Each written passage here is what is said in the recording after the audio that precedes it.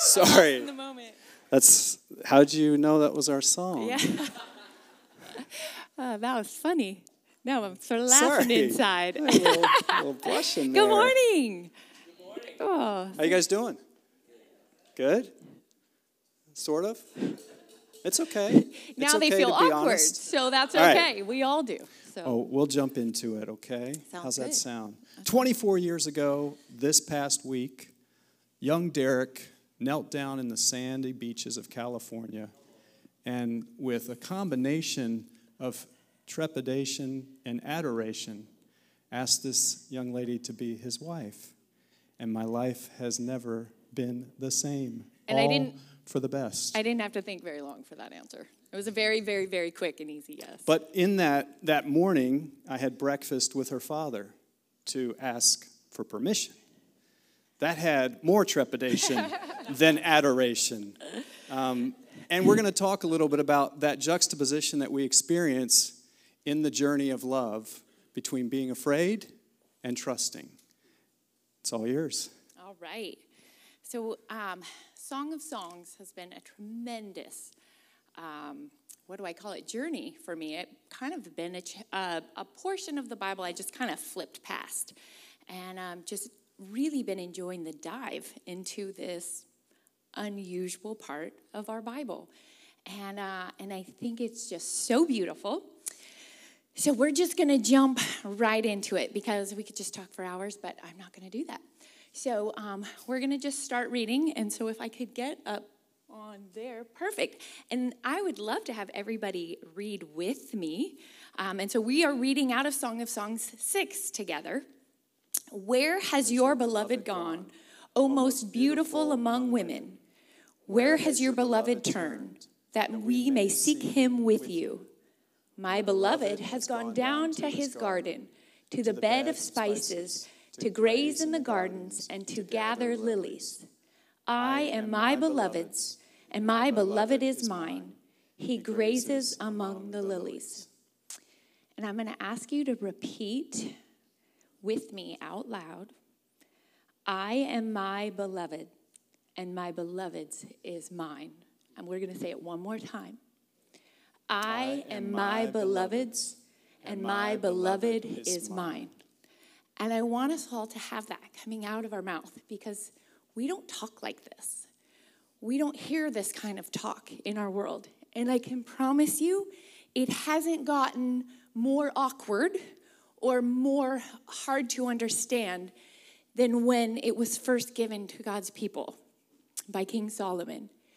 And not only is it a hard concept to get in our world today, there were other gods at that time that set themselves up by fear, through manipulation, through sacrifice. And we have in the Song of Songs this God that presents himself, giving himself to his people. This God, I'm calling today our God in the garden. And this is the God that I want to get to know. When you read through the New Testament, Jesus is talking to the Pharisees and he's criticizing them. He's like, you're the ones teaching the people. Don't you know? And when I'd read this, I thought, how are they supposed to know? Like all the laws and stuff they're teaching, that's kind of what was in the Old Testament. And Jesus is like, no, you're missing it. If you are cutting him down to laws to be followed, you do not understand this God who created you, who is pursuing you, who is madly crazy in love with you. So I just wanted to establish, where do we go to find this kind of deep love?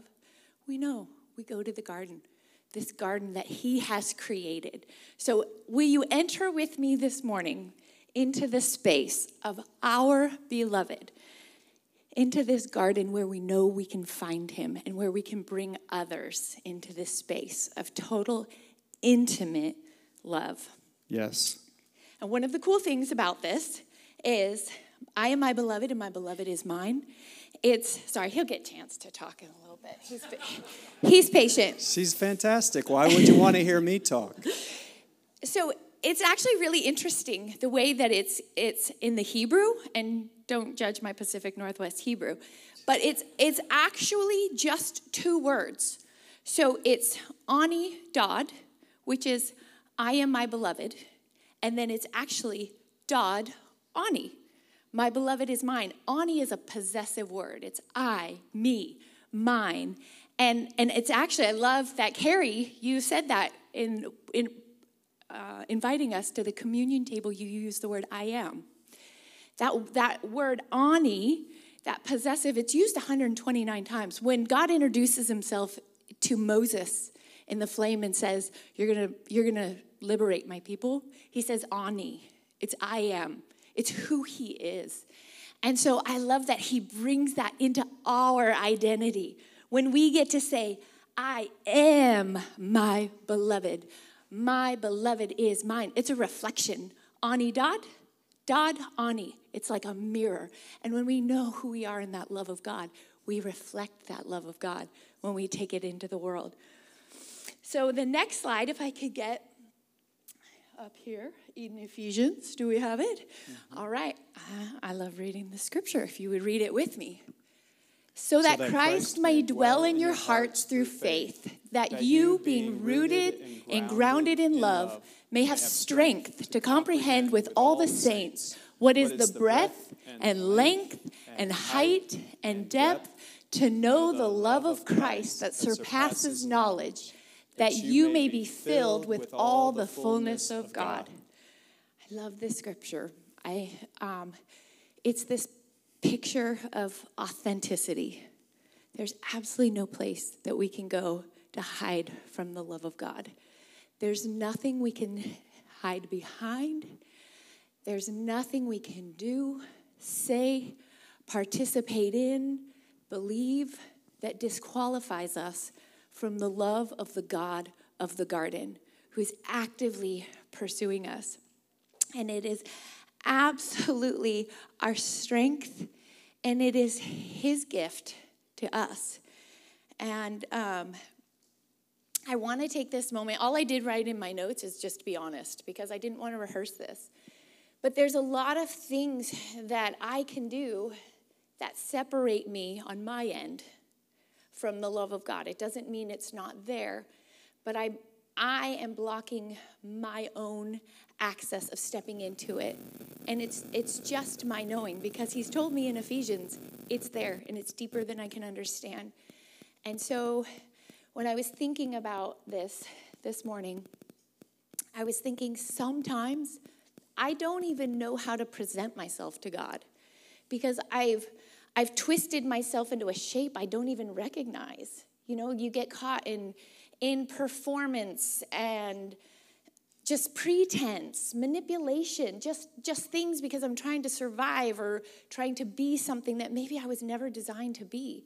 And now I'm supposed to give myself to God, like this God in the garden who's pursuing me. Well, it sounds great. Sounds really good. But that kind of intimacy requires a vulnerability that I don't even feel like I have to give. And so Gregory of Nyssa says this so well. He addresses this, and he says, Christ is the artist, tenderly wiping away all the grime of sin that disfigures the human face and restoring God to the image of its full beauty. God's image to its full beauty. And I just think of that ani dod ani. I am my beloved and my beloved is mine. I don't have to worry about it. There's not a thing that I need to clean up. I can bring my twisted, manipulated, I put my little Kleenex in my pocket because my nose is a faucet. Okay. But I can bring the stuff where I'm like, God, I don't even know who I am. You say that you love me and you pursue me and that I look like goats going down the mountainside, and I want to believe it. But you do. So beautiful. Oh, thank you. And I really want that, but sometimes I don't even know how to be that. And I love that I can bring that crumpled self, and he'll wipe away the grime, and I don't have to worry about the grime. And he, as the beautiful physician artist, comes in healing all the things of me that aren't designed to be there, aren't the things of love's kind. If I try to be Derek, I can't come fully to God. I can, but he's going to go, you know what? I actually set up Derek to do that. You don't have to carry that. And it's a freeing. So it's not even bad behavior, but it's behavior, it's thoughts I was never intended to carry. And so I'm saying, bring that to God. Let's enter that space of sitting there with him. And so we're going to go with another verse, if that's okay. We don't mind reading scripture here, right? And you don't mind reading with me. So this one, is it up? Is it up? Here we go. So God is love, and whoever abides in love abides in God, and God abides in him. By this is love perfected with us, so that we may have confidence for the day of judgment. Because as he is, so also are we in this world. There is no fear in love, but perfect love casts out fear. For fear has to do with punishment, and whoever fears has not been perfected in love. So this is really important because we're talking about the kind of love in Song of Songs that only comes from the kind of intimacy that allows you to open up your heart and all your vulnerabilities. So this is where it gets real. This is where God, the great physician, comes in and gently, mercifully, lovingly takes us to a place that we don't have to fear. There is no fear. We have confidence for the day of judgment. In our culture, our theology, and this is, I'm just thinking of Western Christianity, Western thought theology has actually kind of moved that concept of God as our healer into the courtroom. And this happened about the 18th century with the Age of Enlightenment, and science and proof became really, really important. And so if you can prove something is true, it is true. And so we kind of merged our theology with our culture at that point. And it was at that point, and Eastern theology kind of kept God in the hospital as our healer. We moved him into to judge. And I see that this gets kind of woven into my beliefs and into my theology. And I want to address that today in myself and maybe some of you all that carry this. But God is a healer. And so when it talks about his judgment, it's not a gavel. It's a judgment of what's holding us back.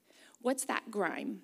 So anyway, that's where my portion of the notes end. Hi. I don't do transition well. I'm just going to be totally honest. For almost a quarter of a century, I have just been able to bask in the grace that exudes from you everywhere you go. And it's so fun and life-giving for me, but it's beautiful to see it on display. Thank you. So I'll speak, but I'll be quick. One of the reason I'm here for this part is because I'm actually a lawyer. Sorry. And so part of that is the dynamic, as she just shared, this sort of transition that we undertook as a society to move from the great physician, which is what Jesus said he was, here to heal our sins, to the great judge, here to extract the payment that he deserves and requires for our sins. You see, that's a very different posture. And as an attorney, I'm here to explain kind of how the system of justice is set up to build nothing but intimidation and to demonstrate the power of the authorities to bind you and cast you into the punishment that you so richly and justly deserve, right? Everybody understands how that works? Yes? Are you scared of me? You shouldn't be. That's why I don't practice anymore. I'm not scary enough. But because the reason I'm not that great a lawyer is because I hate fear. I can't abide it. I sense it, and I want to rip it away from you and set you free. Because fear is what is keeping us from embracing the other and from fully embracing who he's designed us to be. A couple of quick quotes on fear. Bertrand Russell has a great one, and this may resonate right about now. Neither a man, nor a crowd, nor a nation can be trusted to act humanely or to think sanely under the influence of fear.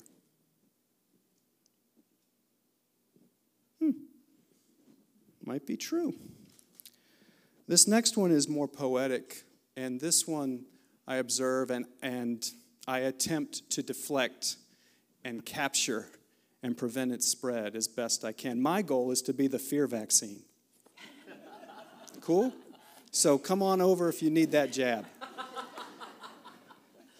Fear passes from man to man unknowing, as one leaf passes its shutter to another.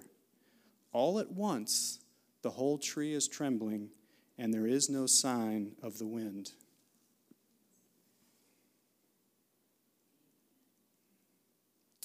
Dear friends, we should not be like this. We are His, and He is ours. Our beloved is ours. He's sleeping in the boat, wondering, why are you so anxious, my beloved? So the last point I'm going to make on that, and then Leah's going to take over again, and you're grateful for that. There's the posture of the courtroom, right? So whenever you have a hearing or a trial or even just a filing, which is called ex parte if you want to know the Latin, because we have to create very difficult, dense language to keep you away so you pay us a lot. You understand? It's quite a system we've concocted. Anyway, so up there's a picture of a courtroom, a couple of the outside, right? I mean, that's pretty imposing, right? And then inside, those are the best. Like the ceiling is higher than this, ornate, judge is elevated with the gavel and the robe. And every time I had a client, we had to go to a hearing, of course, you tell them how to dress, their very best. And only, if you've ever had a hearing, your lawyer should have told you this, only answer the questions asked. We're going to keep everything that we don't want them to know, that we're legally able to keep from them. Don't start blathering on up there, and maybe you'll spill the truth out. Just say the script. Say the script. And we are saying the script to God because we think He's judging us. And all He wants to do is heal us, which leads us to the hospital. So our next slide, I hope you can see the contrast. And I've actually had the privilege of spending quite a bit of time in this particular hospital. But if you will follow me into the importance of seeing the difference of these two metaphors. And if you can picture yourself, if you've been with a doctor in a hospital, often rather than your finest clothes, you're stripped down naked with just a real thin robe on. And a big open space in the back. And you do this willingly. Okay, nobody ties you down, holds you, and throws this silly robe on you. Nope, you did this on your own accord. Then they come and they ask you all kinds of questions in which you answer even more than they asked. They don't want to know maybe the color or texture of certain things. But you're happy to share because you want to get well and you want to get healed. And so the problem is if this kind of difference exists in our theology and our understanding of who God is, you can see it's going to change our approach. And so where we have this cosmic God in the sky ready to slap His gavel of justice down on anything wrong that we've done, we're going to dress like we don't normally dress. We're going to say only what we need to say, and we're going to hide what we can behind our back. And the worst part is often we see Jesus as our defense attorney before God. And He's going to make things right with the big guy up there with the gavel. And Jesus tells us, I am my Father. Whatever you see me doing, this is what the Father looks like. We don't need a defense attorney to go before God. We have Jesus, the great physician, showing us He is the hands of our fatherly healer. He is the hands of healing for the one who has been carrying our burdens since the beginning of time. And so this picture is very, very important. And the other thing I just want to say, I've had the most incredible experience at Seattle Children's. They are the most gracious people. They are so kind. Everything is on our terms. Are you ready for this? Do you need more time? This last time I went, there was a whole questionnaire. When you leave here, do you have a safe place to go? Do you know where you're going to be next month? Do you have enough food? And so our healing, we get to be participants in our healing. Unlike this God that just we're at his mercy. He draws us along like our God in the garden does, revealing himself to us as we reveal ourselves to him. And we find ourselves in this beautiful, intimate relationship that nobody can understand but say, where is he? Where can we follow you to find him? And just like in the opening that we read in Song of Songs, they want to know, where's this God that you're talking about? Take us to him. So there's a woman in the Bible. She's actually a dear friend of mine, even though we lived a few thousand years apart. Am I there yet? Am I jumping ahead? Oh, I am there. I'm on track. Woo. If you want it. Okay. You don't have to. You know what? Well, I'm skipping through scripture, which is terrible. You're just going to have to read John 3:17 on your own. I'm going to read it. Might not even show up. For God did not send his son into the world to condemn the world, but in order that the world might be saved through him. All right, now we go to my dear friend. So do we have a picture? Look at her. She actually didn't look like that. I have no idea what she looked like, but she's a dear friend of mine because John chapter 4 is a place that I would find myself going when I didn't know what was going on. And it's my time to just sit with Jesus. So we're going to sit together with Jesus, with this extraordinary woman. Her name was actually Fotini. You can read about her. There's writings about her even just outside of the Bible. But Fotini, when we meet her in John, Jesus comes to her and she's at the well. She is not at a garden. She is at a dry place coming and she is thirsty and she is coming for water and she's coming at a time of day when nobody is there because she doesn't want to talk to anybody. She's dealt with rejection. She's dealt with, I'm sure, all kinds of deception. I guarantee you she's been used. When Jesus says, go ahead and go bring your husband, she actually gives him the information. This shows she's starting to answer with vulnerability, right? She could have just said, oh, he's busy right now. But because she's with the God of the garden, she opens up and she says, you know, I'm going to be honest with you. It hasn't been going so well. And he's like, I know. Let me tell you. I know. You've been through 5 husbands. I get it. You know rejection. Basically, that's what it is. You've been through loss. You've been through trauma. You've been through rejection. I think you're wonderful. I think you're beautiful. And I'm here because you're here. Nobody else is here. You're here and you are worth coming for. So I have my dear friend Fotini that shows us we don't always have to go to the garden. Sometimes, quite often, the God of the garden, he comes to us. And this is our time as we sit here together as a church community to give him permission to ask the hard questions that we haven't wanted the big judge with the gavel to know. But we can trust the Jesus at the well. And I can't tell you, I've sat at that well with him and we've just stared down at the water when I haven't known what to say. I don't know what's going on. But I know that well of life, that water that is him, it's whatever I need. And I see it. I don't know exactly what that water is going to be used for, but it's there and he's with me. And so I just would love to invite you to partake of this. And so I think we have another beautiful example of a woman that Jesus comes to. Oh, never mind. No. I'm going to read that, but okay. I'm snotty. Good thing we're talking about bodily functions in hospitals. Okay. And we sure can. More than you would like. I'm a little free in my house. We're not even that old yet. Okay, so I'm going to read, and I'd love it if you read with me, because I just love this woman in this exchange. John 4, 25 through 30.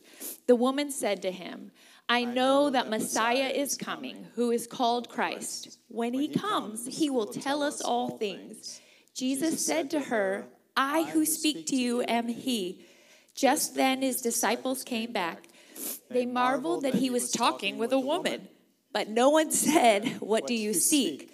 Or why are you talking with her? So the woman left her water jar and went away into town and said to the people, come see a man who told me all that I ever did. Can this be the Christ? They went out of the town and were coming to him. And that is a picture of vulnerability right there. That fast turnaround of guarded to opening up. And now she was a courageous spreader of the gospel. She was actually martyred because Nero was like, shut up talking about Jesus. You're ruining things for me. And she's like, I'm sorry. I can't. I have to tell people about Jesus. And she did until her very life was taken from her. So anyway, she is awesome, and I love her. And Derek's going to tell us about another awesome woman. I'm going to tell you about my favorite woman in the Bible, Mary Magdalene. We are in John chapter 20. And this passage is probably the most transformative passage I've ever encountered in my lifelong journey as a Christian. Early on the first day of the week, while it was still dark, Mary Magdalene went to the tomb and saw that the stone had been removed from the entrance. So she came running to Simon Peter and the other disciple, the one Jesus loved, and said, they have taken the Lord out of the tomb, and we don't know where they have put him. Picture Mary's transformation. She had walked in the garden with Jesus, and her life had been completely turned upside down. Out of all of her experiences, she finally met a man who treated her with the dignity and love and equality that she desperately longed for. And now he's gone. Not only is he dead, but they've taken his body. And I just have to see him one more time. And interestingly, she's asking the same question that our Song of Solomon asks. Where has he gone? Where has my beloved gone? And so as we continue, this is the best part. I'm just going to read it just for time, okay? You can read it if you want as I go. Now Mary stood outside the tomb crying. As she wept, she bent over to look into the tomb, and she saw two angels in white seated where Jesus' body had been, one at the head. Sorry, the mic thing, one at the head and other at the foot. They asked her, I love the angels. Don't you love the angels when they show up? Don't be afraid. Why are you freaking out? Or, woman, why are you crying? We're clueless. We're just hanging out. They have taken my Lord away, she said, and I don't know where they have put him. At this, she turned around and saw Jesus standing there, but she didn't know it was him yet. So we're in a garden. The gardener of all time, who was at the Garden of Eden, is here again in this garden and in your life and in mine, tending, nurturing, pruning, healing, growing. He asks her, these guys, why are they picking on her? Woman, why are you crying? Who is it you're looking for? Thinking he was the gardener, and as our good friend Pastor Justin has said, she was right. She wasn't mistaken about his identity. Thinking he was the gardener, she said, Sir, if you have carried him away, tell me where you have put him, and I will get him. And then Jesus said to her, Mary. And she knew. And some of us have been called so many different things by so many different people, but when he calls us who we really are, our heart knows, and we can't help but run to his arms. And so that's what she does. She turned toward him and cried out in Aramaic, Rabboni, which means teacher. And then Jesus is like, whoa, you can't hold on to me, for I've not yet ascended to the Father. Go instead to my brothers and tell them, I am ascending to my Father and your Father, to my God and your God. This is an odd moment. Jesus says, you can't touch me for whatever reason, because I've not yet ascended to my Father. What that means is he died, went down, as we know, took the gates of death and hell, led the saints out of Hades. He's not back up yet. So remember, like when he was announced that he was being born, all those angels, the heavenly hosts and the shepherds and all that, they're waiting. Like, come on, you did it. Hold on, guys. I know you've got the big giant ice cream cake that I love to celebrate that we won. But you all remember Mary? I just got to stop real quick because she's alone in the garden. And I want to make sure she knows that it's okay. That's the kind of God who loves you, who stops all of heaven to let one woman who had been mistreated and cast out by everyone else say, no, I got you. And so, as we start at the beginning, the juxtaposition of fear and love, and our desperate heart's cry as a couple, as humans, as friends, is that we would grow in love and shrink in fear. And know that fear leaves when our hearts, from our heart of hearts, which is actually the heart of Christ, we fully can say, as Solomon did, I am my beloved's, and my beloved is mine. Will you pray for us? I would love to pray for us.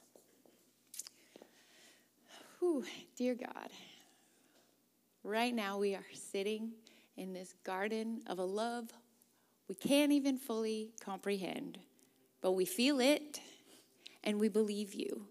So God, help us to say yes to your questions. Help us to open those parts that we've maybe tried to hide. You see them. You love us.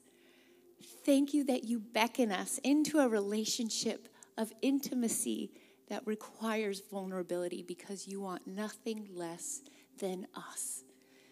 The ones that you have created that hold your heart, that captivate your heart. That's who we are. That's who we are. Together in this room, as a church body, we just say, we love you. Help us to love you more. Take our hand, take us on this journey, and thank you for your grace. Thank you that you call us to be participants in this beautiful love story. In Jesus' mighty name, amen.